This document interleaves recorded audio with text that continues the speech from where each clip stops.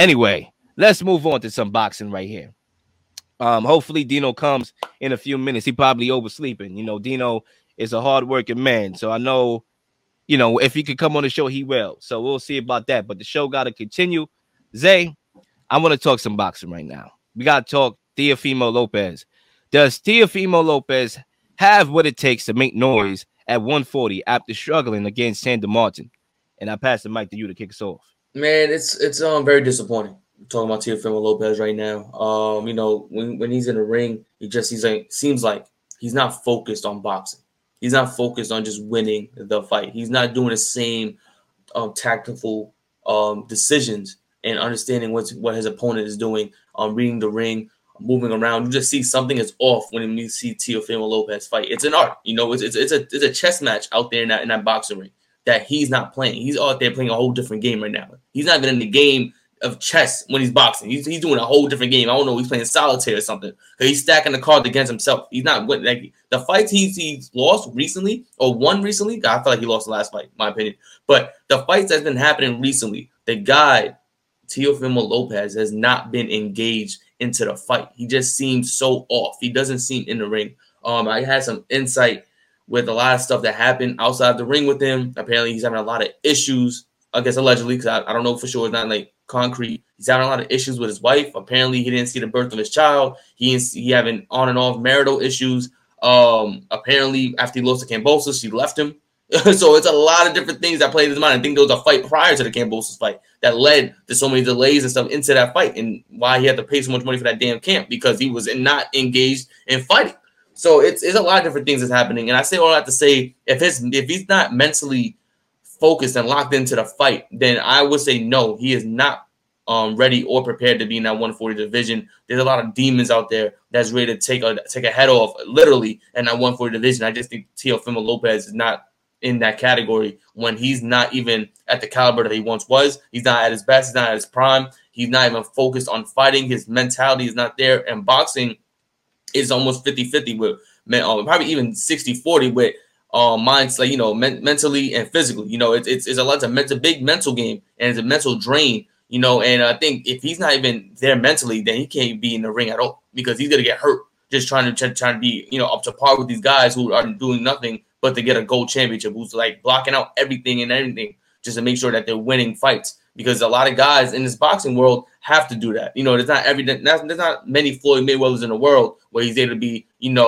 showboating and do whatever he wants and then get back in the ring and still, school kids. It's a lot of different things, discipline. And that's I don't know if Teofimo lacks discipline, but the thing is that there's a lot of exterior factors that's prohibiting him from being the fighter that we saw him do when he was climbing the ranks. The guy that he was fighting Lomachenko. That's not the guy we're seeing right now. We're seeing a guy who's extremely disturbed inside, and we don't know what we're going to expect when he's fighting against the better fighters in this division.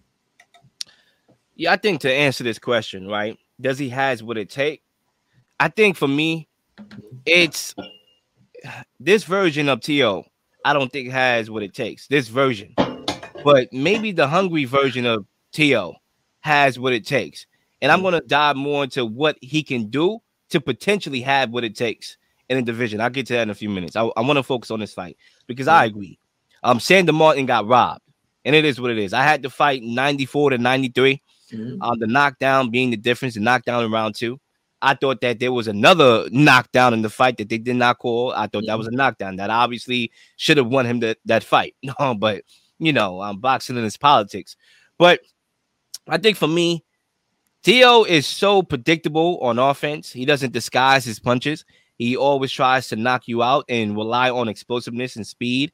He needs to disguise his looks a little bit more. He didn't in this fight. I thought that in round 4, he had a little bit success. I'm just cornering Sandor Martin. He cornered him and left him in the corner, but I never thought he took full advantage of when he was in the corner. Credit to Martin's team. They acknowledged that. They saw what I saw and was like, get off the ropes. So that was good coaching advice. Something that, I'm going to get into with T.O. and his coaching and possibly parting ways with his father as trainer.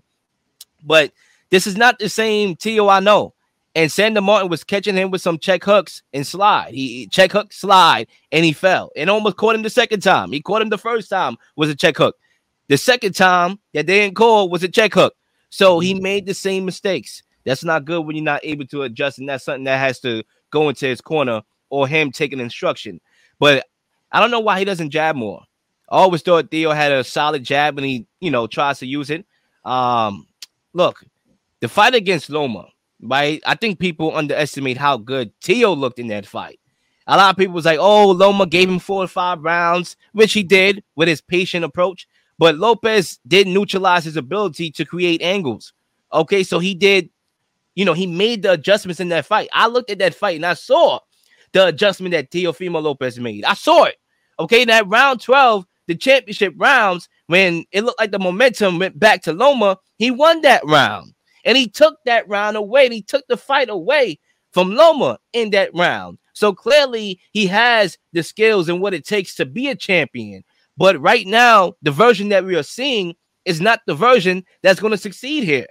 Okay, it's the undisciplined. It's, I made it to the mountaintop and I lost my hunger. Okay, and he needs to find that hunger back. You see him after the fight, do I still got it?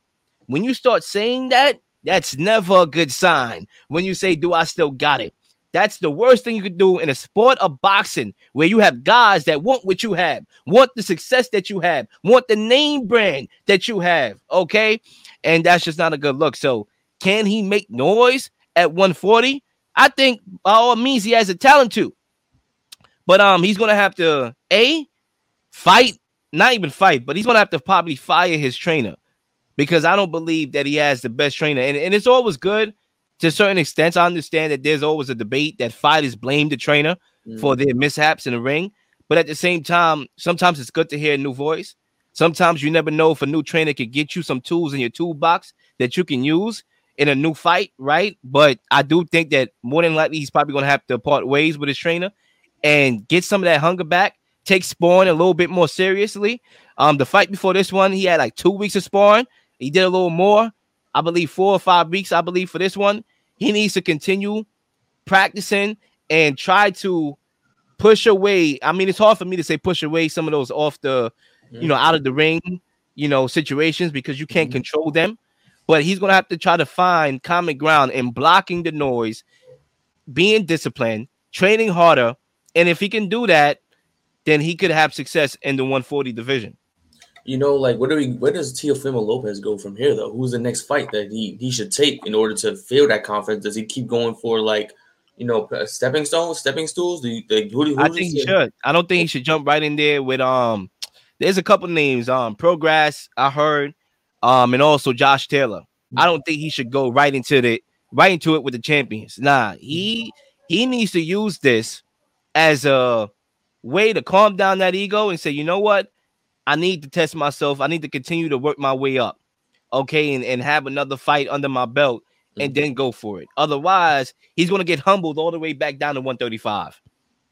I agree. But let's move on to the subtopic here. We're going to stay in boxing here. We got to talk about Terrence Crawford. I don't know where Dino at, but Dino, it's all good, my brother. We'll see you on the next one. What should we take away from Terrence Crawford's spectacular 6-round knockout of David Aponizin? And I would love to start this one off because I think I speak for everybody. I speak for the people here. What we should take away is that the fight with Errol Spence needs to happen right now. And it needs to happen next. And it's very interesting. I gotta take here, right? I think for me, you never know when a fighter is going to lose a step. Father Time waits on no man. In the fighting game, when your body is taking a pounding, you just never know. Now, I would say this. He got touched in this fight. Terrence Crawford. He got touched. Now, he looked sharp at the same time. He got the knockout, devastating knockout, even though you can never really say that, he had trouble. It erases a lot of what I saw, which he got touched. And that has been the case with other fighters. To think that Terrence Crawford, I'm a Bud fan, but to think he's invincible is a lie. He got touched by Amir Khan. He got touched by Jose Benavidez. He can get touched. But The reality is when he puts on that killer mindset, he gets you out of there. Okay, Sean Porter, he got touched. One could argue he was losing the Sean Porter fight. He heard from his team that he was losing the fight. He was like, you know what? Oh, word? I'm losing? Okay, let me get him out of there. That's the thing I love about Bud, is that killer instinct. But the reality is he cannot start up slow against Errol Spence in a potential Errol Spence fight. That's one thing that you cannot do. So that's a very interesting look there. But I think what I learned is that this fight needs to happen because a decline could come at any minute for these fighters. Okay, we done heard that Spence was involved in another car accident over the weekend. Another one. Okay, like what's going on here? Even God want to see this fight. God like, you know what, Errol Spence, you ain't ready to go yet, brother, until I see this fight. Okay, let me see this fight because I ain't ready to take you from this world yet. Okay, we got to stop playing with life here. We got to stop playing with time here. Remember the saying, time waits on no man. Tomorrow is never promised, brother. At all. Okay, and Spence knows that, and Crawford should know that as well. Now, a lot of people told me, and Zay, I'm not sure if you shared the same brain, but a lot of people told me that Crawford being a free agent would make this fight more realistic because he doesn't have to worry about the sides of the street. I low-key disagree, and I'm going to tell you why. Listen, Tyson Fury and Deontay Wilder got made. Two different sides of the street. Top rank, PBC. Sean Porter and Terence Crawford got made. Different sides of the street. PBC, top rank.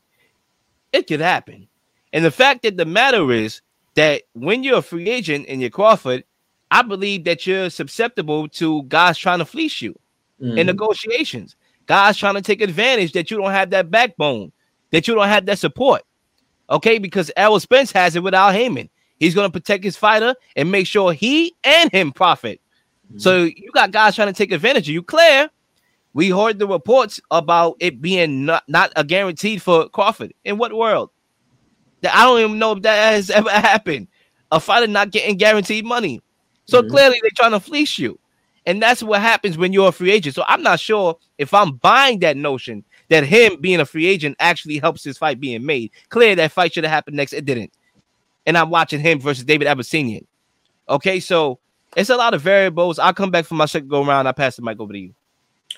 It's wasting time. That's what I take away from this fight. This knockout. I just feel like it's Bud and Spence at the head of everyone in the division.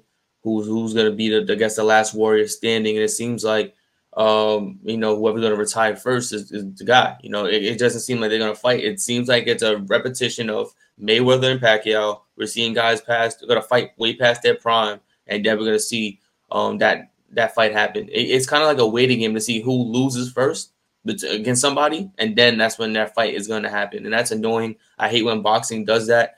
They have a habit of putting guys together once they're past their prime, and then let's do it now. And I'm just tired of seeing Bud and Spence beat these guys up. They already beat everybody else in the division. They beat the top guys in the division already, except each other. So I think at this point we don't want to see the Spence and Crawford fight. Now I understand that there's a lot of exterior factors about who's A side, who's B side. I understand that is the discussion being made. And I think, if you're Crawford, you got to concede the Spence. You have to say your Spence is the A side. That's just how it is. He gets paid more. He gets the better pay-per-views. He does more numbers on pay-per-views.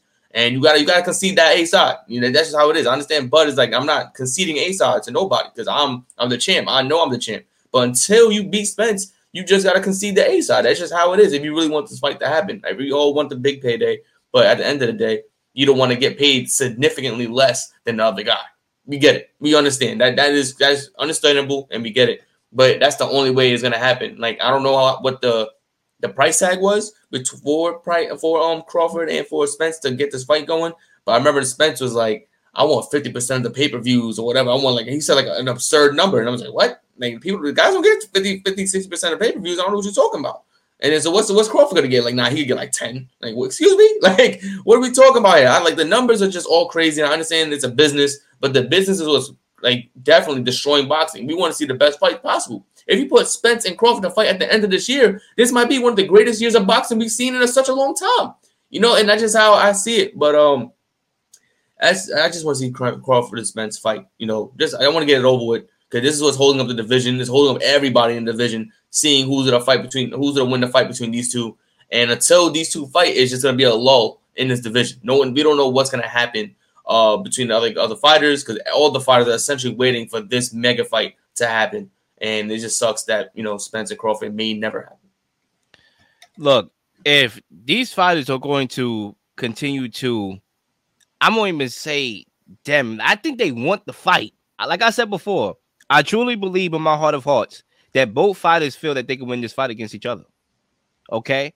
But I think if the egos are not going to be leveled down, then from Crawford's perspective, it hurts him more, because Errol Spence, it's going to hurt Errol Spence too. Don't get me wrong. He's not walking out of here scot-free, because he has the pay-per-view buys, because he has the people that buy his pay-per-views and see him fight, because he could sell out the Dallas Cowboys Stadium. He's not working out here scot-free, because when we look back and our grandkids is going to be like, why the hell this fight never happened if these two cats were the best in the division? So he's not walking out of here scot-free when it comes to his legacy, but he could afford in the short term to kind of get away with not fighting Terrence, whereas Terrence, look at his resume, bro. We're not even talking about the fight that he fought on Saturday. We talking about what could be, because nobody cared about it. Okay, I'm pretty sure people didn't even see it. So that's the problem. And you're talking about, all right, if I don't get Spence, I'm going up to 154 to fight Charlo. Listen, I watch a lot of boxing videos daily. I have not seen Charlo address you yet, bro. I don't even know if he wants to fight you. Okay? Where does that leave you? Yeah. Oh, he should have been fighting Boots instead of this cat right here. Fight Boots then. Mm-hmm. Somebody in here, right? Spence Crawford, fight Boots, because he's a gatekeeper here too. He's an X factor here too. He's in play too. So, boxing is just boxing. Corruption, where we talked about the fight earlier. Politics, where we talk about the fight now. It's just a whole lot of things, and that's why even when I do get optimistic about boxing, I always get my reality check in the mail when I check my mailbox, and it is what it is.